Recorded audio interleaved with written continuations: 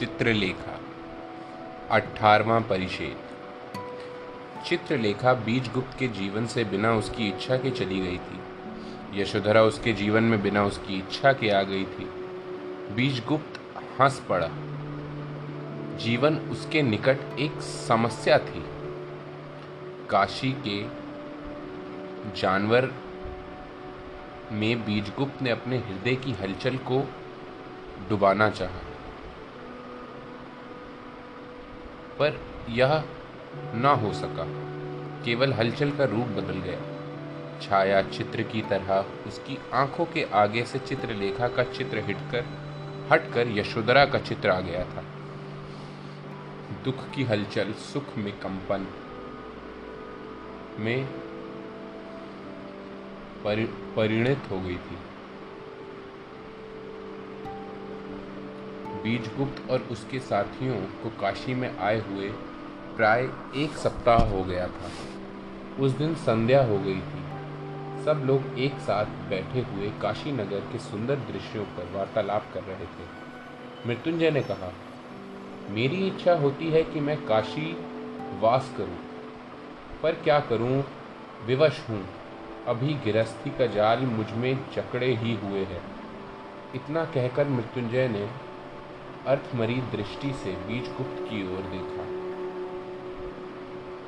बीजगुप्त ने मृत्युंजय की बात का अर्थ न समझने की कोशिश करते हुए कहा, आर्य, रत और विरत, अनुरागी और विरागी तथा गृहस्थ और सन्यासी में भेद बहुत थोड़ा है, और जो कुछ भी है वह नहीं के बराबर है।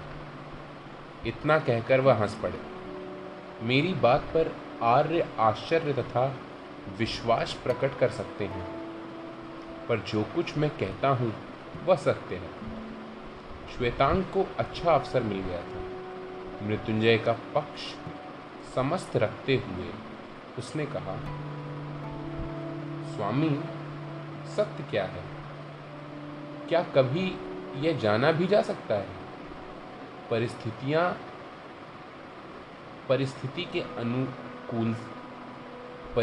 की अनुकूलता के दूसरे नाम को ही सत्य के नाम से पुकारा जाता है, और परिस्थितियां सदा एक सी नहीं हुआ करती।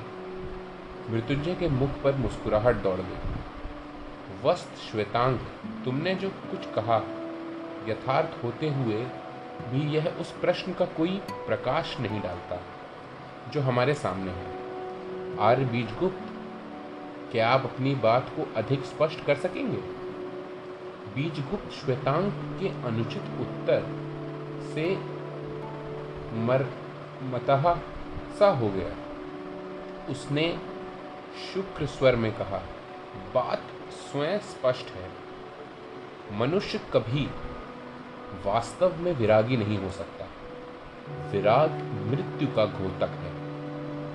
जिसको साधारण रूप से विराग कहा जाता है, वह केवल अनुराग के केंद्र को बदलने का दूसरा नाम है। अनुराग चाह है, विराग तृप्त है। बीजगुप्त की दृष्टि अचानक ही यशोधरा की ओर घूम गई। यशोधरा की दृष्टि बीजगुप्त की दृष्टि से मिल गई।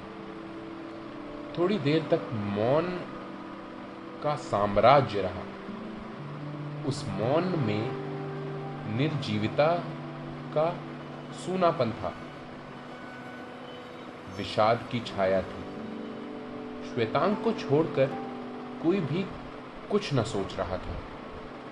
श्वेतांग ने अनुचित बात कह दी थी। बीजगुप्त की बात का खंडन करके उसने अपराध किया था। श्वेतांग को इसका दुख था। यशोधरा ने श्वेतांग की ओर देखा। श्वेतांग का मुख पीला पड़ गया था। वह श्वेतांग के मनोभावों को समझ गई। उस मौन को तोड़ते हुए यशोधरा ने कहा, आर्य बीजगुप्त, यहाँ कब तक ठहरने का विचार है? ठीक नहीं कह सकता। कभी इच्छा होती है कि पाटलिपुर लौट पड़ूं, पर दूसरे ही क्षण यहाँ कुछ दिन और रहने को जी सा चाहने लगता है। इस बार मृत्युंजय की ओर देखकर बीजगुप्त ने कहा, आर्य, आपका कब तक यहाँ ठहरने का विचार है? मृत्युंजय ने यशोधरा की ओर देखकर कहा, मेरी इच्छा की यहाँ कोई बात नहीं है। यशोधरा की इच्छा से मैं यहाँ आया हूँ, उसकी इच्छा पर ही जाना निर्भर है। बीजगुप्त ने यशोधरा को देखा।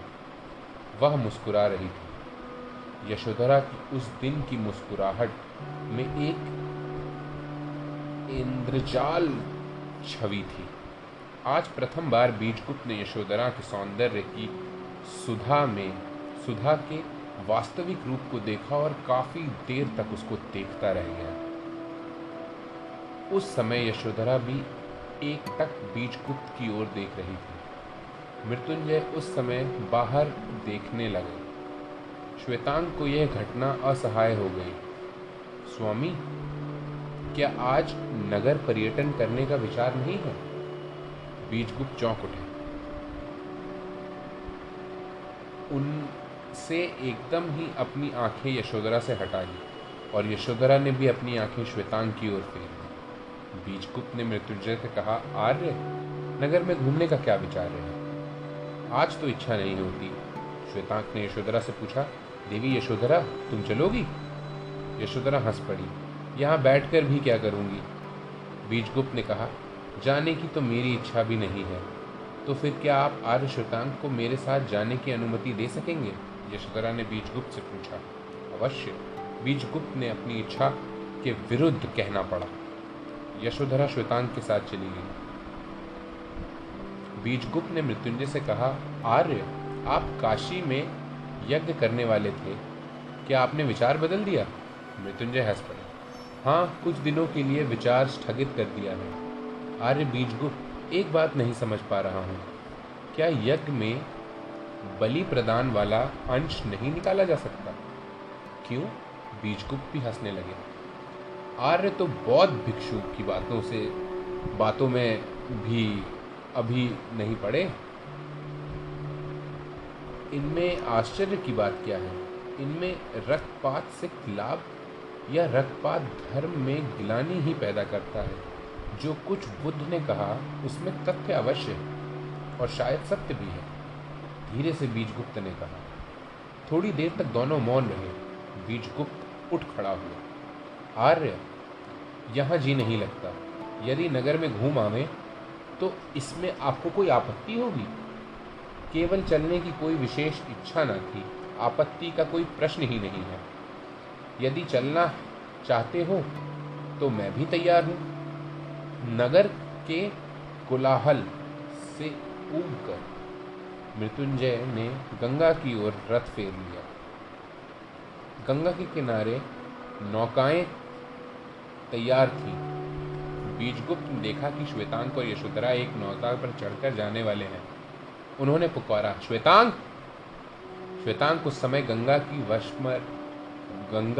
वश पर नाचती हुई नौकाओं को देख रहा था। उसने बीजगुप्त की आवाज नहीं सुनी। यशोधरा ने श्वेतांग से कहा, देखो, पिताजी के साथ आर्य बीजगुप्त आ रहे हैं। श्वेतांग ने अपना सिर घुमाया। उस समय तक रथ रुक गया था और बीजगुप्त तथा मृत्युंजय रथ से उतर पड़े थे। उस समय बीजगुप्त का आना श्वेतांग को बुरा लगा। उसका मुखमंडल विकृत हो गया। उसने धीरे से कहा, नाश हो। पर यशोधरा ने यह सुन लिया। यशोधरा गंभीर हो गई। अरे श्वेतांग, जीवन में संयम की बहुत आवश्यकता होती है। श्वेतांग यशोधरा की इस गंभीरता से सहम सा गया। फिर भी उसने कहा, देवी, संयम और प्रेम में विरोध होता है। यह समय तक मृत्युंजय और बीजगुप्त पास आ गए थे। श्वेतांग के मुख से शोभ मिश्रित निशाने के भाव अभी तक दूर न हुए थे। बीजगुप्त ने उसके मुखांकित भाव पढ़ लिए। उसने कहा, श्वेतांग, तुम लोगों के चले जाने के बाद हम लोगों का चित्त नहीं लगा और हम लोग भी चले आए। एक रूखी हंसी हंसते श्वेतांग ने कहा, मैंने स्वामी से पहले ही चलने को कहा था। सब लोग नौका पर बैठ गए और नौका गंगा की धारा में छोड़ दी गई। चारों ओर गंगा का वृक्ष स्थल और नौकाएं उतरा रही थी। कहीं गाना हो रहा था, कहीं बाजे बज रहे थे और कहीं लोग बात कर रहे थे तथा हंस रहे थे। यशोधरा ने कहा, आर्य श्वेतांग, तुम्हें काशी सुंदर लगता है या पाटलिपुत्र? श्वेतांग ने कुछ देर तक सोचा और कहा, मुझे पाटलिपुत्र अधिक प्रिय है, क्योंकि पाटलिपुत्र का सा अर्श यहाँ काशी में नहीं है। काशी तो वृद्ध का केंद्र है, वृद्धों का केंद्र है। और बीजगुप्त, तुम्हें? मुझे आजकल काशी अच्छा लगता है। यशोधरा ने फिर पूछा, आजकल क्यों? देवी यशोधरा, किसी भी स्थान का प्रिय लगना परिस्थितियों की अनुकूलता पर निर्भर है। हम स्थान को पसंद नहीं करते। स्थान तो केवल एक जड़ पदार्थ है। हम पसंद करते हैं तो वातावरण को, जिससे हम अभ्यस्त हो जाते हैं। प्रत्येक व्यक्ति को वह स्थान प्रिय होता है जहाँ उसका जन्म हुआ है और उसका लालन पालन हुआ है। सदा वहीं पर रहने से उसके मित्र वहीं बन जाते हैं।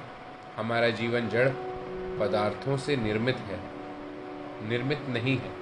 वह निर्मित है चेतना से, वह निर्मित है चेतन से, व्यक्तियों से, जिनके संसर्ग से हम आते हैं। ऐसी स्थितियों में यह स्वाभाविक है कि मुझे पाटलिपुत्र अधिक प्रिय हो, पर बात यही समाप्त नहीं हो जाती। एक ही परिस्थिति सदा सबको नहीं सुलझाती। हमारी प्रकृति परिवर्तन चाहती है। परिवर्तन के लिए यह आवश्यक होता है कि हम कुछ दिनों के लिए दूसरी परिस्थितियों में जाएं।